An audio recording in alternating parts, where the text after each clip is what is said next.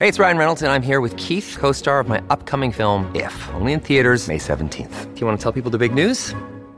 All right, I'll do it. Sign up now and you'll get unlimited for $15 a month and 6 months of Paramount Plus Essential Plan on us. MintMobile.com/switch. Upfront payment of $45 equivalent to $15 per month. Unlimited over 40 gigabytes per month. Face lower speeds. Videos at 480p. Active Mint customers by 531.24 get 6 months of Paramount Plus Essential Plan. Auto renews after 6 months. Offer ends May 31st, 2024. Separate Paramount Plus registration required. Terms and conditions apply if rated PG. When you need mealtime inspiration, it's worth shopping Kroger, where you'll find over 30,000 mouth-watering choices that excite your inner foodie. And no matter what tasty choice you make, you'll enjoy our everyday low prices, plus extra ways to save, like digital coupons worth over $600 each week. You can also save up to $1 off per gallon at the pump with fuel points. More savings and more inspiring flavors make shopping Kroger worth it every time. Kroger, fresh for everyone. Fuel restrictions apply.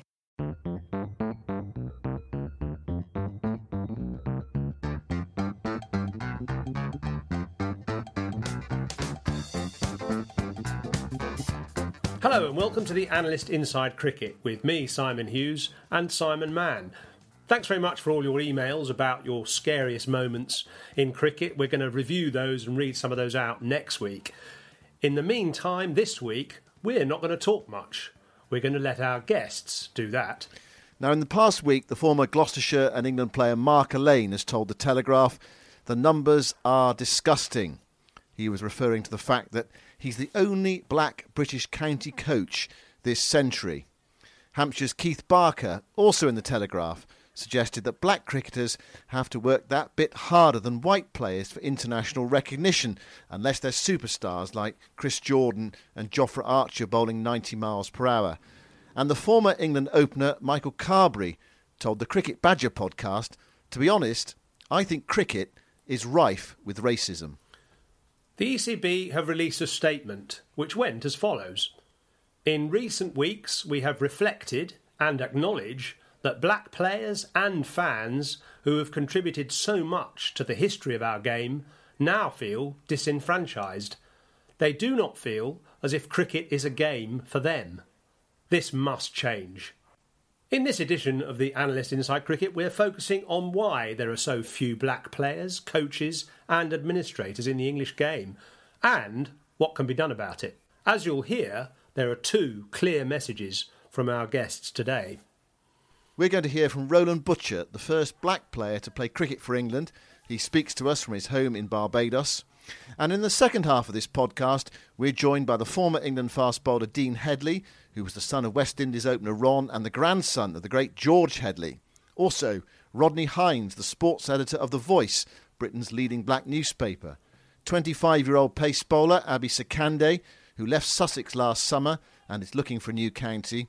And commentator and former England player Ebony Rainford-Brent, who's the driving force behind a scheme in South London to find talented black cricketers, the response to which has been overwhelming. The message, the interest and talent is very definitely there. So we've got a fascinating cast list for you today, and we're going to start with Roland Butcher. He was born in Barbados and moved to England at the age of 14.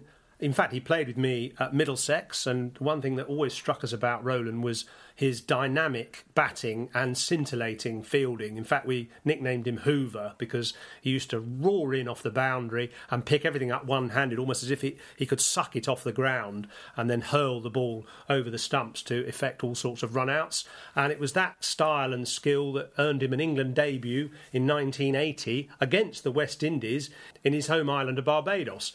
He was, of course, the first black player to play for England, which he says fulfilled his own ambition to play international cricket, but was also very important for other black players in the English game. Devon Malcolm has spoken to me many times and said exactly that he felt that, it was an inspiration, me playing, because he suddenly started to get some belief that, that if he really put in the work, that he could do it as well. And the same would have been for both Slack and Norman and Neil Williams and Gladstone Small and Chris Lewis and all the guys who came after that. So, it certainly would have given those guys the motivation to work hard. At the time, for me, obviously, I was not thinking in that area. I was thinking of trying to carve out an international career. But much later in life, obviously, you would have realised the impact that it would have made. Do you think that there are the same opportunities now for black cricketers to play, say, for England? I think, Simon, I think the demographic has changed, certainly from my time, because, you know, if you think back to the time when we were youngsters playing the game in England, in every county, minor county, where there was a concentration of black families, you know, people were playing cricket. So the places like Reading and High Wycombe and Birmingham, etc., there were, you know, black people playing cricket. Men, children, everyone was playing cricket. And it was a very healthy situation. Now, I think what has happened, certainly since our time, Simon, is that most of the kids now born in England, and this was the case with my brothers as well. You know, I had two brothers who were born in England, and their focus was very much on football. You know, football is very well marketed. You know, they're seeing all of these black stars on their screens playing for all the different teams in England, the Premier Leagues, etc., etc. And really, they believe that there are more opportunities to be a football player than to be a cricketer. And also, if you think for the last 25 years, you know, you've had the decline in West Indies cricket team as a world power. And that has not helped the situation, because we're West Indians who were born here and lived in England, and those who were born in England back in those days felt a connection to the West Indies through that team and the performances of that team. For the last 25 years, they haven't had that connection. So basically, they have lost their connection to the West Indies. Perhaps they see the West Indies now purely as a place where they can vacation. And while you're on vacation, you know, you meet up with your extended family. I had a first cousin from my uncle, who was a very good cricketer, George, who was a very, very good cricketer. When he left Barbados to go to England to try and make a living, played some very good cricket, was offered a first-class contract to play cricket, but couldn't take it because of the amount of money that was being paid at the time. He could not support himself, family there and a family back in Barbados, so he declined the offer to do that. But his son, George Jr., who was born in England, became a professional football player. And George played many, many years for West Ham. His name was George Paris. Played many years for West Ham as a defender. So while there was cricket in the family, but both me playing cricket and his father being, you know, cricketer as well, you know, he went into football, which I thought was natural because he was born in England and saw football as the way out. Going back to cricket, what do you think we can do as a society to encourage black players to play more cricket? Do we need more black coaches? Are people feeling alienated from the game? You know, is there more we can do to encourage them? Absolutely. There's a tremendous amount that can be done to do that. People do feel alienated. One, they're seeing very few black players playing at the top level. They're seeing no coaches or managers at the top level. So, you know, then people will get a feeling of a closed shop. So there's a tremendous amount that cricket can do in England to alleviate that fear. I was speaking at a meeting yesterday with John Neal, who you know obviously at the ECB.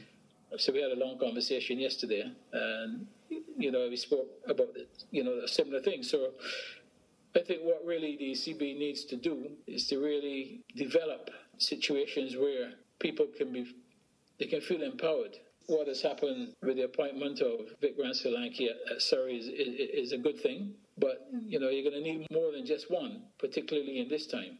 Hopefully that will spark an interest in people wanting to be from the black community, wanting to be a first-class coach. But you need some work on the ground as well. You need a lot more work on the ground. And I suppose someone like Jofra could be a catalyst in the same way, obviously, as Chris Jordan was before him, although Chris Jordan doesn't seem to have led to too many other black players, but maybe Jofra's prodigious success will. Well, yes, but I think what will need to happen is that Jofra will have to become more than just an England player, because when his England career is over, will he leave England, or will he what will he want to do next? So Joffre would have to stay in the system in England after his playing days to further inspire others to go that route. Who knows? When his career is over, he might go and live in Australia, or he might come back to the Caribbean. Who knows? So anyway, you think that it's more important really to get people in the coaching, black people in the coaching structure, and there hasn't been enough encouragement? I think that is true, but as I said, I don't think it's just a one-prong attack. I think there has to be development on all fronts. The opportunity for players, the opportunity for coaches, the opportunity for managers. Now, if it is felt and appear that there is a level playing field, then you will get people gravitating to work hard to achieve those positions. If it appears to be a closed shop, then naturally, people will go in a different direction, especially at a time now where generally people now have more choices than say, many, many years ago. It's a job really for not just the ECB.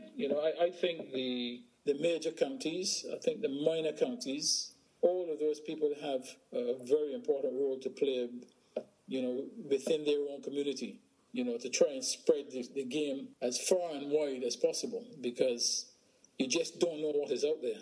Has there been, do you feel, in the last sort of few days, few weeks, a feeling of empowerment at all amongst the black community where you live, in the sporting sense?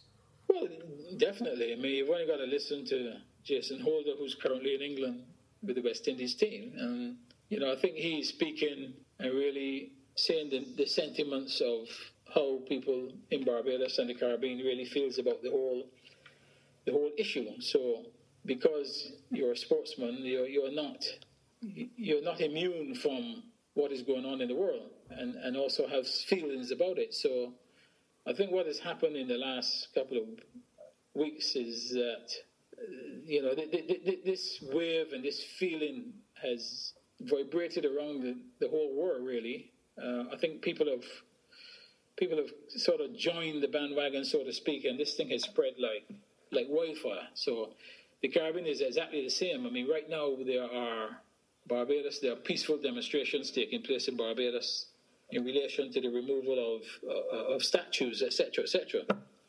Lord Nelson's statue is one they want removed from Broad Street, which is the main street here in Bridgetown, and many others. So that sort of thing is happening around the Caribbean. So it is very much a movement that I think that's come about because of the death of George Floyd, yeah. Floyd, and not just that. I think that really seemed to be the straw that broke the camel's back. It's also broken the camel's back at a time where, because of the pandemic and COVID-19, the world generally has been at home for the last few months. And being at home, they're on phones, they're on the computers, and the power of social media now is that, it gets to the other side of the world at the click of a button. So you've got a captive audience of all of these people being at home, not a great deal to do, and obviously they joined the fight. What it's also done is it has made some people who, also because of having time on their hands, who have not spoken out in the past, but have just let things happen, have suddenly got a voice and want to say something about it. So it is something that is captivating the world right now, and the Caribbean is no exception.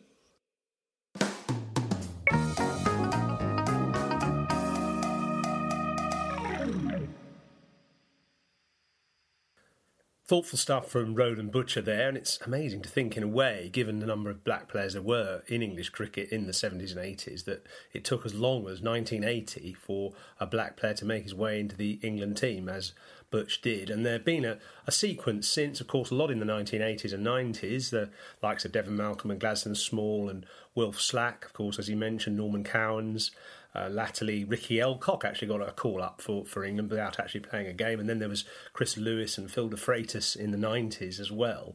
And then the supply seemed to dry up. And really, since 2000, there have only been 3 black players playing for England. That's Michael Carberry, of course, and then latterly Chris Jordan and now Jofra Archer. So it's interesting how the numbers seem to have declined. So let's open this up now to the forum we have with us today. And as Simon mentioned, we've got Dean Headley, we've got Abi Sakande, who has recently pulled back from his career at Sussex. We've also got Rodney Hines from The Voice newspaper in South London, and later we'll be joined by Ebony Rainford-Brent. So the first question I'd like to ask you guys is there racial discrimination in cricket still, in English cricket? And if so, how does it manifest itself? Dean, let's start with you. You're the schoolmaster at Stamford School, so you've had wide experience in the game at all levels. What's your take on it? I think there's racial discrimination in life. I don't think it's just confined to cricket. I don't think it's any worse in cricket or any less in cricket. It's just part of life, part of the world, and we need to strive to get better at giving everybody opportunity. And that's not just, we're talking about whether that's racial discrimination, but there's also discrimination in many other ways, and it happens in different countries in different ways as well. So when we say racial discrimination, it is about every sort of race. It's not just black, white, Eastern European, it's everything. So that's my take on it. Rodney, you're working in the community in South London a lot. How do you feel about it? Yeah, I feel there is discrimination. I mean, I think the stats bear that out. We don't see too many black cricketers representing, say, the England team now, the way that used to occur. I think there is an issue. It has to be resolved, and I think I cover all sports, and we look at, say, football, for example, having a challenge or 2. I think cricket has a challenge or 4, for example. I think the game's deep traditions and heritage and everything that goes that has contributed to where we are right now. But I'm a great believer that in order to solve some of these issues, we need to have these sort of forums. We need to keep it at the top of the agenda, not the bottom. And I think those that are now making decisions within the game have to see this as a priority.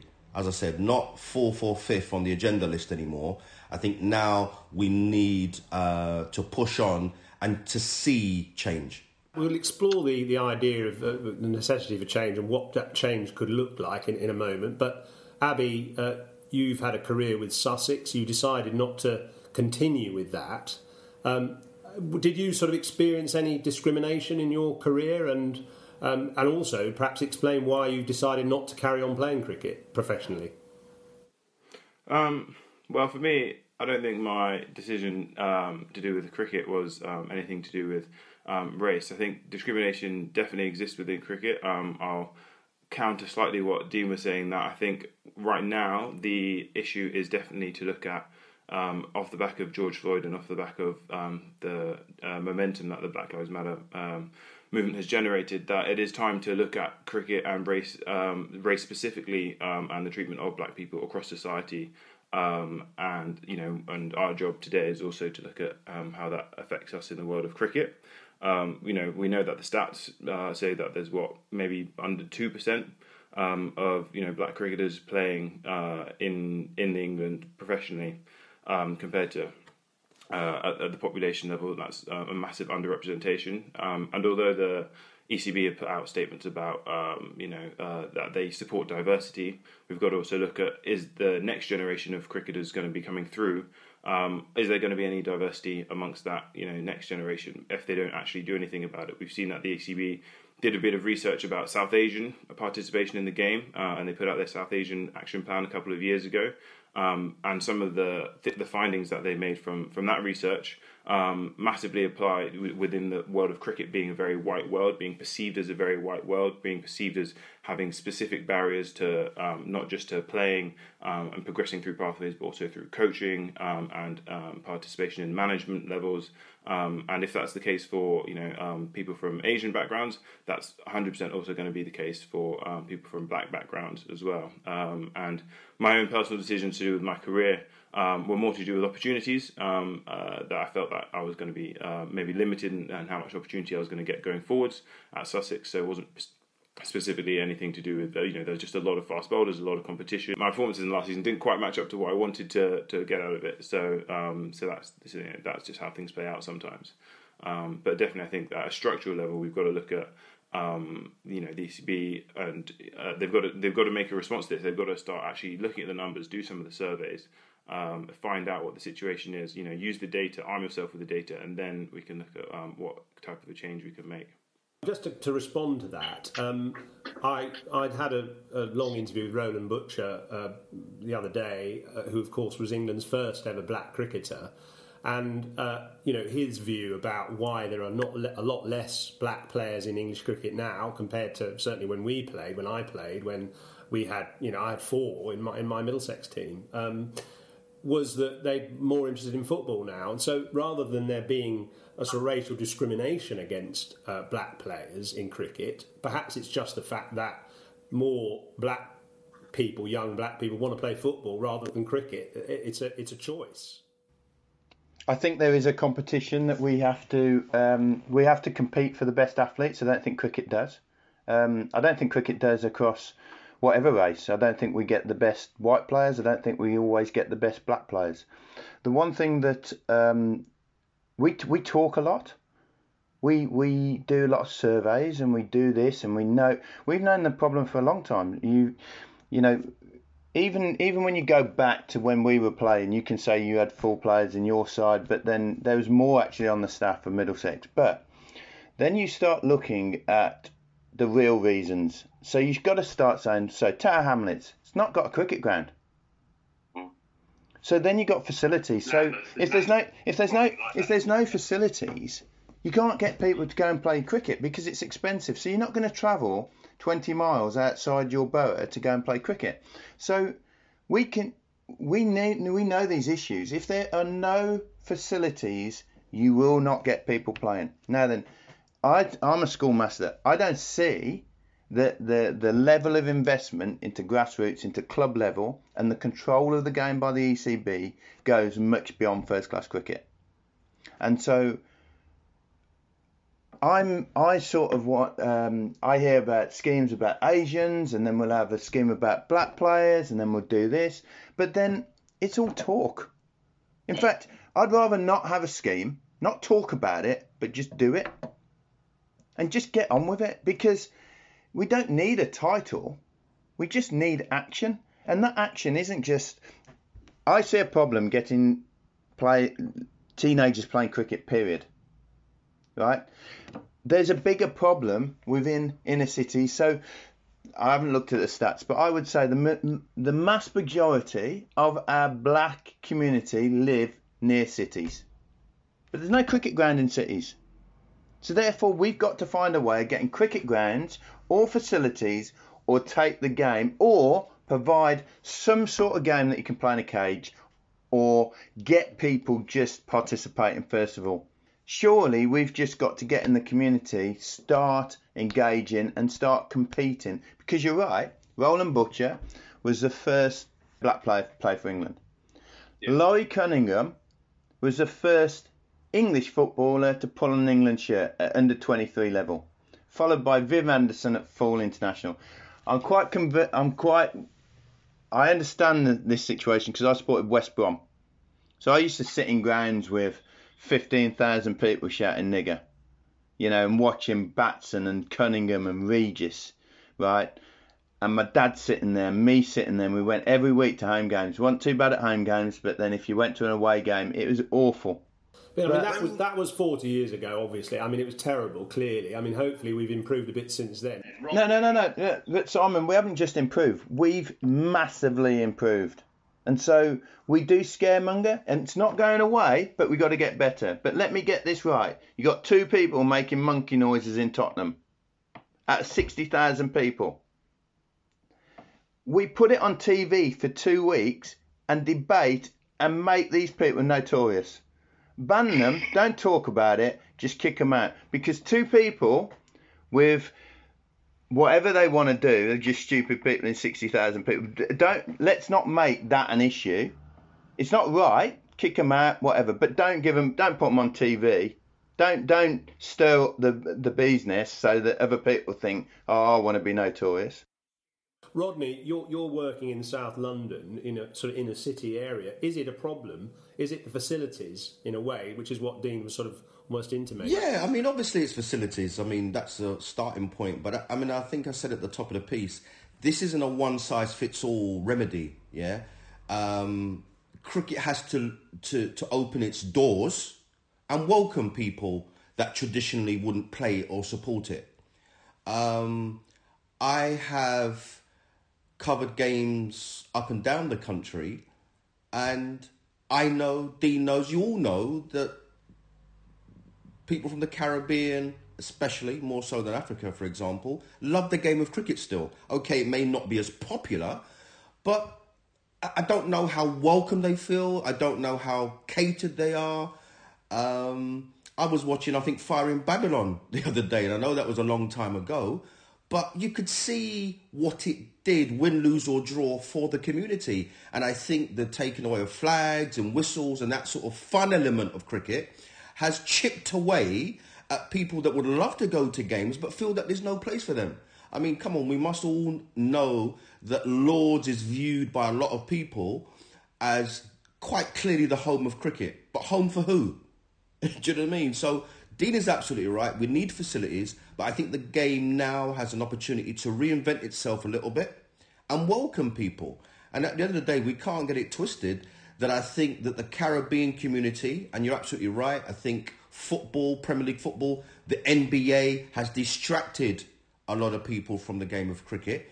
But there's still an awful lot of people that love the game, but don't feel that they can go to a game or that they'll be welcome or they'll be able to celebrate the game itself the way they knew they could. I mean, Rodney, it's really interesting that cricket, when you look at a team that goes for 13, was it 13 or 15 years? 15 years, or 15 years unbeaten in any country without a top-class spinner.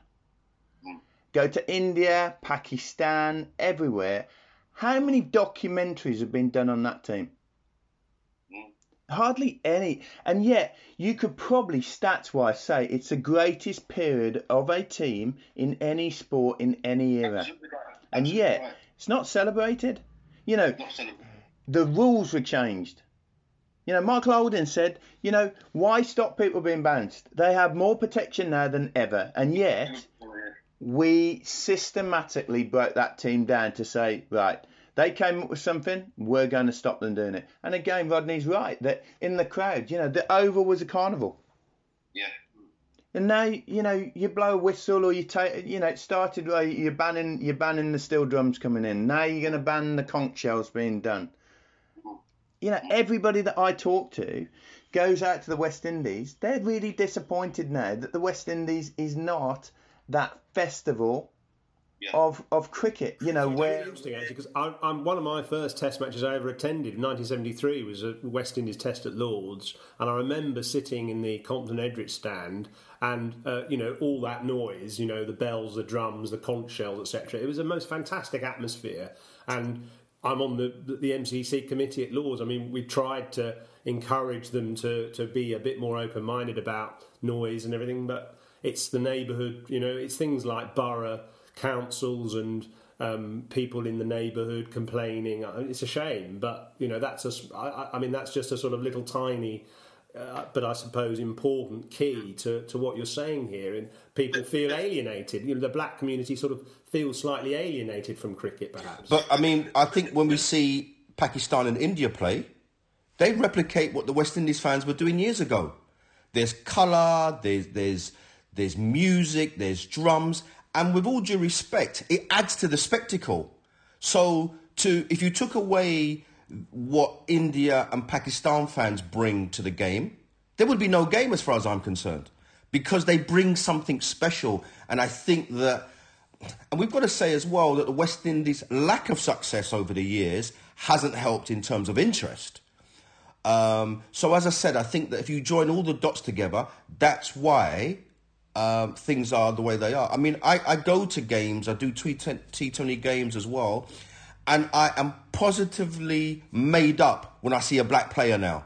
Do you know what I mean? Because they are so rare. And I'm thinking, this is strange. I grew up with black men being highly successful in this most traditional of games. We talk about facilities and not being welcome. Abby, you're 25. You've been playing county cricket relatively recently. What was your route into playing professional cricket? Well, for me, it was basically through friends who introduced me to the game. I've grown up in Sussex, which is obviously a very kind of white area of the country, and I've got, I'm very lucky to have parents that took me from the state school where I started off and sent me to a private school where, there was facilities for me to play sport. And it's definitely a very common pathway that, if you're at a private school where they offer sports and they offer you training, and, then there's a chance for you to progress. And it was never something that my family had much background in. Like I said, my dad's from West Africa. Cricket's not really a big deal over there.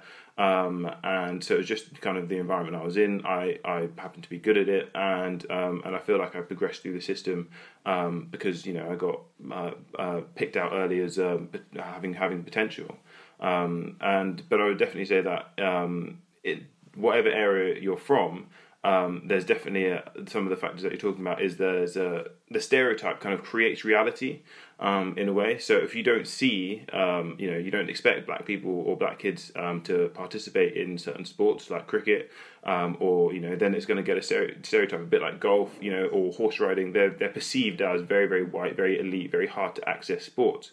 And it's the question of, in the future, do you want cricket to be known as a sport that's more like golf or some of these sports that are very, very kind of members only exclusive, and black people around the country aren't going to want to feel part of that? Or do you want it to be more like football, where that people feel like there's a chance? And definitely, I think facilities is a massive issue. And having been to a private school myself, I can very much I'm very much aware of the fact that there is facilities available there. And I question, why haven't the ECB potentially looked at, is there some way of sharing the resources around, so that if you're from the local state school down the road, you can have a tournament, or you can be able to use the facilities when they're not being used by the private schools. Can the ECB put some funding models in or something to enable coaches? Because the private schools pay their coaches, right? They have cricket masters who are employed purely for that.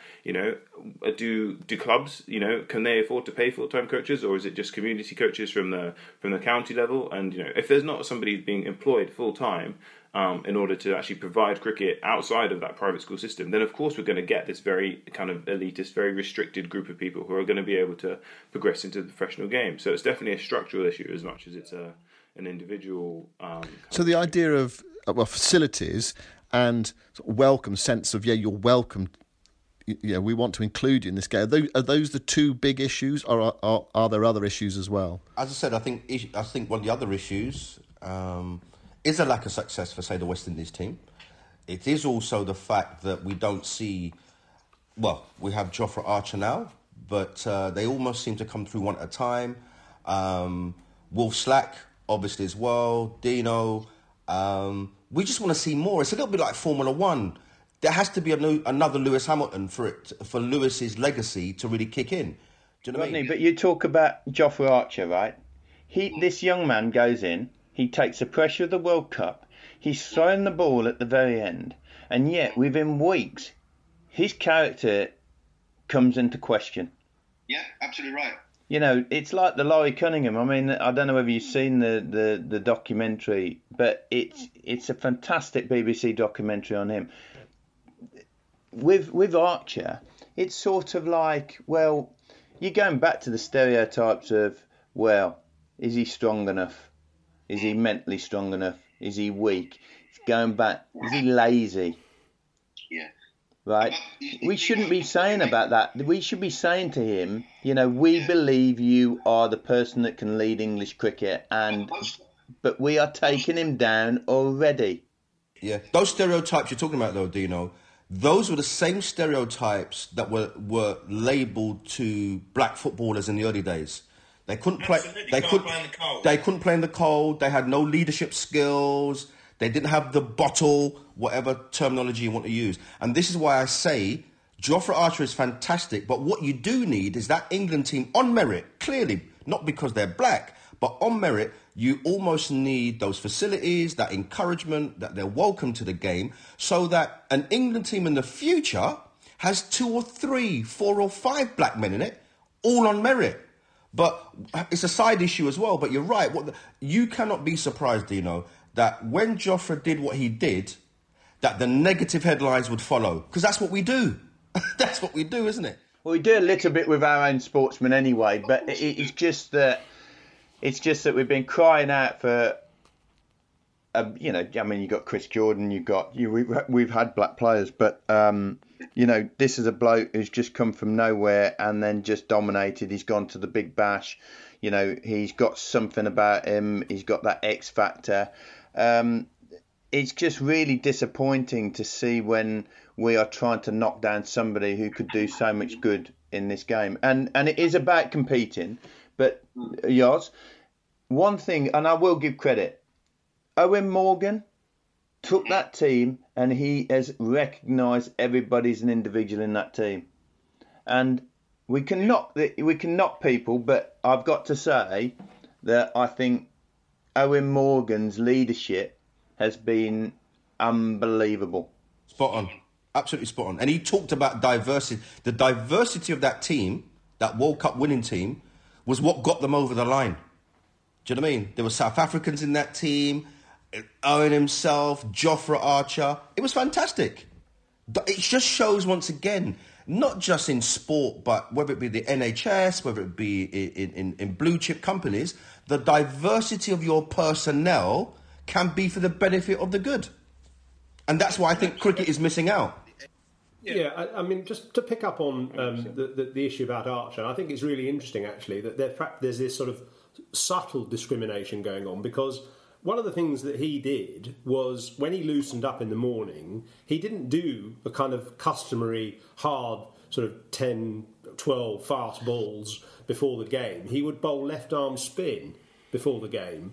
And Trevor Bayliss at one point said, you know, there's a few people kind of muttering about that, looking as if you're not trying in training.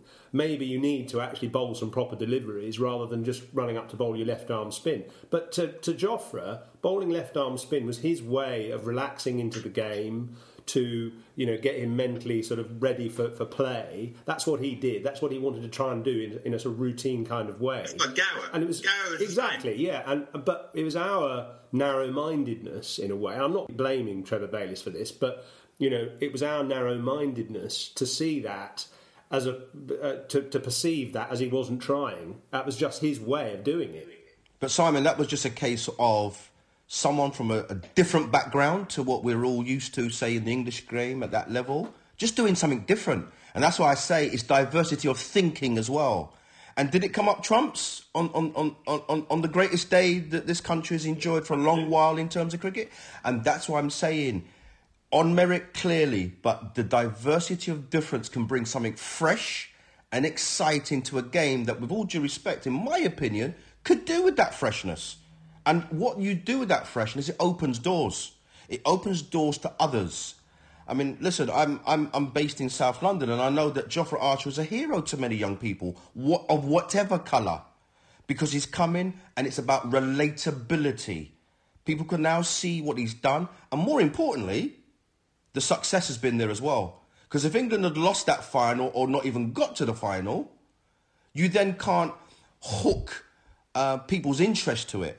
But the fact that they went all the way, add the fact the highly dramatic circumstances as well, Jofra Archer, for me, is a cricketer first and foremost, should be used as a sounding board or some sort of individual to help change the narrative about cricket. There needs to be a will from those that run the game in this country. No, it's all right. I mean, and off the back of that, I was just saying that at the moment, are we getting those levels of recognition about this issue from the ECB, from the organisations within cricket that are meant to be organising some of this stuff? Because in the first place, their response to the Black Lives Matter was a tweet about we stand against racism, we stand for diversity, and while that's that's fine, it's an 8-word statement about a black man who's been killed due to police brutality, somebody kneeling on his neck for 9 minutes, and the seriousness of the issue compared to the response. And I feel like, especially when you saw it was about a week ago that the ECB put out an actual more considered statement about what that Black Lives Matter means to them and what that they're going to combat racism in the sport. And reading through some of the tweets, instantly you see the pushback that that's coming from the ECB, from people in England who are following the ECB Twitter account and coming back and saying, I don't know why we're talking about this. The ECB should be focusing on other things. So I think there's definitely an issue here where, again, unless you get the authorities to actually understand what the issue is, and Rodney, you're talking about a diversity of thought. And Simon, you're saying you're on the MCC committee. How much diversity of thinking is there on the MCC committee? Are there any faces who aren't, of the traditional kind of mould of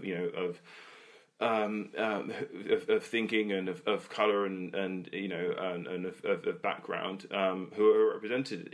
And if there aren't any of those people who having their voices represented, then how are we going to get an acknowledgement that needs to be changed, and therefore how are you going to get change in the next 15 years? Because people will basically see, we don't think there's a problem. It's easier to stick our heads in the sand and continue on the same pathway like we have done in the past, and none of these issues will be realised. And I definitely think amongst the other black cricketers around the country that I've been talking to, there's definitely a discomfort with even raising the issue. Because there's so few people in a dressing room, it's not something that you're going to be comfortable to either talk to a teammate about, because it's going to be potentially critical of people in and around, and it's not something that you're going to feel like there's going to be people in the management. If you felt like there was an experience that you wanted to report, who are you going to talk to about it? There's nobody really there who's there to listen. So I've been trying to push the PCA recently in order to come out with a statement to support their players, and say that that they're there to listen, and create a group or create a space where the black cricketers can maybe talk to each other and maybe find some support, because there are so few. That it's one of those issues that and the PCA have committed just recently that they're going to create a working group, which is it's just a start. That they're going to get representatives from the ECB. They've already said that they're going to talk to the PFA about what they've done to combat racism in the sport, and it is a start. An acknowledgement of the issue is where you've got to start. And I totally agree with you. It's got to be a long-term project. It's got to be change over the next 15 years. But the change that we can have today is simple things like acknowledge the issue, start to look at the resources and look at the people and the experiences that are going on, understand what's going on. And we saw the Premier League start the other day, and they had Black Lives Matter on the back of their shirts. Why can't the ECB think about doing something like that in the upcoming Test series against the West Indies? Start to acknowledge that there's an issue, and that cricket is not exempt. If there's racism in society, you're going to get racism in cricket. We want to have longer term solutions as well to this. Educating people about unconscious bias is only shown to have an impact for a very short space of time, and then people kind of go back to what they were doing before.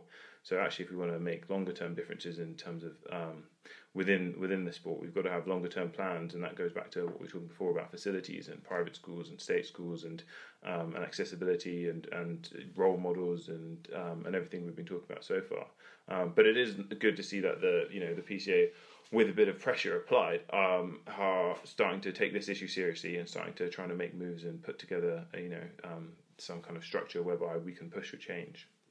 OK, we're pleased to be joined now by Ebony Rainford-Brent, of course the well-known commentator and former England player, and you're very involved, Ebs, in Surrey, in the community there, both with women's cricket and cricket generally. So you've started a campaign sort of linked to all this momentum of Black Lives Matter. Can you explain? That's called ACE. Yeah, so we started the ACE programme back in January, so kind of before this current move happened, and we had a number of conversations within the organisation. You take the Oval, for example. Lambeth is one of the highest density areas in the whole country for people from black backgrounds. It's where I was born and came through the game. It's got 42% of the youngsters aged 10 to 19 are black. So walking past the gates of the doors every day, we're talking about 33,000 people, and God knows how many, 25 years I've been coming through the gate. We haven't had another one sort of successful, have a county's career, male or female. That's a lot of people that we've missed. So we decided to set up a talent scout. And one thing I think is really important during these conversations, that we dispel a number of myths. So I hear from the cricket world that the black community don't care and they're not engaged. We launched this and straight away our phones were ringing off the hooks. We had talent come through for our trial days. We had to double the number of scholarships because of the amount of talent we found. We think there's 3 that potentially could be fast-tracked straight into the system. And there was actually quite a high level of performance. Now, interestingly, nearly half were not affiliated to any cricket club or traditional cricket club. But what we did see is the ones who had a level of talent did have some sort of cricket club, but some of those clubs aren't really getting support from the existing system. So I think there's a few things to dispel. One, I think people say black community don't care. I think that's absolutely nonsense. They're not all playing football. There's not a complete loss. There's been a disconnection from our game and the black community. 2, I would say that the club infrastructures that do exist for the black community are not resourced well enough and supported well enough to build into functioning teams that can have facilities to be able to play in, league structures that exist. So again, that acts as a barrier. 3, I would say the inner city, the facilities that we've had to look at to redesign some of our work, shows that there is not enough activity taking place on the non-turf pitches, and there is no junior club in the whole of Lambeth, yet still it's the most densely populated area. It's a big area of London. So I think I just want to throw in here that, I think that we think the game is broken, and there's a reason. The reason why we haven't seen black players come through is because unlike rugby and football, which are getting into these communities, we are not. We are still servicing from the traditional kind of pathways that lead from private schools and traditional cricket clubs. And that's, I think, the most important thing I want to say is that we need to just get out there, because if we do, we can completely change the landscape. Can I just ask you, Ebony? Yeah. That is in Lambeth and everything like that. I also feel it doesn't happen. We're lazy all over the country looking for its talent. Absolutely lazy. So in my mind, what you're doing, you're in a community, you're doing what you should be doing in a community anyway. And if we do that all over the country, we will have far more. Rugby does it, football does it, the number of scouts that go out across the country. So it's not that I'm not making this a situation within that Lambeth itself, but we have a problem with cricket systematically anyway, because the clubs have to put kids into county trials. We shouldn't be doing that. We should be going out and finding kids to be in county trials, not the other way round. And it's so much money to be there. So the fact that what Ebony's talking about, when you think about it, it's just common sense to get people into playing cricket. Whether they're black, yellow, blue, pink, green spots, it doesn't matter. What you're doing is brilliant, but to be honest, that could be done in an area with no black people, or in Bradford with Asian people. And that's my problem. We're just very good at talking about stuff. And what Ebony's done is got a committee together. They've acted. It's in their area, so Surrey have taken responsibility for their area. I completely agree with you, Dean. I think, my background as well, socioeconomically, came from a working class background. Again, like you say, it's nothing to do with colour. I think our game isn't diverse enough in terms of socioeconomic groups as well. You're right. It just takes a little bit of work. I would say what we set up, we just got moving and we set it up within 2 or 3 weeks of thinking. We got out there and the response was ridiculous. The community were ready to engage. Local newspapers, local radios, it was crazy. Our phone was ringing so much we couldn't believe it. So I think you're right. We have kind of nurtured those existing pathways that existed in the game for a long time. Nothing wrong with those. We need to keep those pathways coming. They've done a very good job at producing cricketers over the years, but we're not reaching out to wider communities, and hence we're mostly losing a pool of talent. We're losing sport to players to athletics. Athletics has got ridiculous talent coming through. Imagine if we stole someone who couldn't quite run 10 seconds in 100 meters, but he or she was running 10.5 seconds and happen to be able to bowl the ball pretty quickly or, hit the ball out of the park. We are missing waves of talent. I look at our female athletes and I sometimes think, how comes netball, for an example, as a sport, has these athletes who are 6 foot plus, very athletic? You put a cricket ball in their hand or a bat in their hand and how productive they could be. We're just not reaching out. And so I think you're completely right, Dean, that cricket has not broken down any of these moulds. Why, I don't know, when other sports are doing it, and I'm sure a lot of people are going to these national meetings that sports do around how you reach out to talent, how you develop talent. Why we haven't, that I don't know. But what I'm aware of, and just from a small program we've launched, there is talent out there. And the worst thing that I think breaks my heart more is there are actually kids out there that we saw come through this program who are not getting supported in club environments but love the game and are playing it and somehow actually coming out with ridiculous skills without any sort of access to facilities or structures or environments that will nurture that. So that's a message to us that not only are we not encouraging new people into the game, there are people already who love the game who are not getting supported.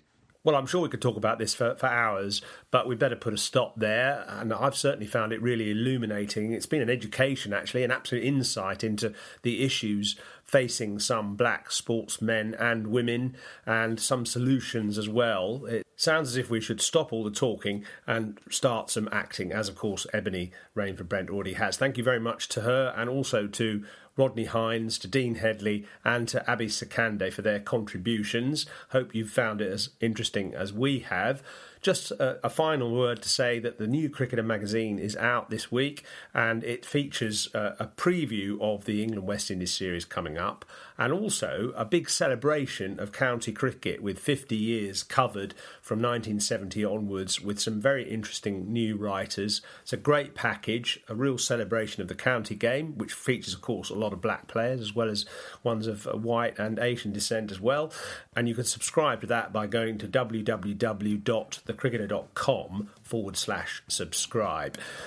We'll be back next week when, of course, we'll pick up on your scariest moments in cricket stories, which you've been emailing to us. And if you've got any more of those or you want to make some comments about this programme, you can send them to simon.hughes@thecricketer.com and we'll look at all your emails with great interest. simon.hughes@thecricketer.com.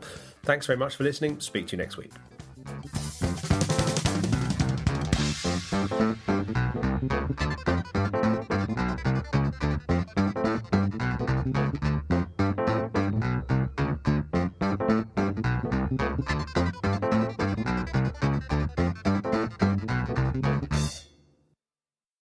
Sports Social Podcast Network.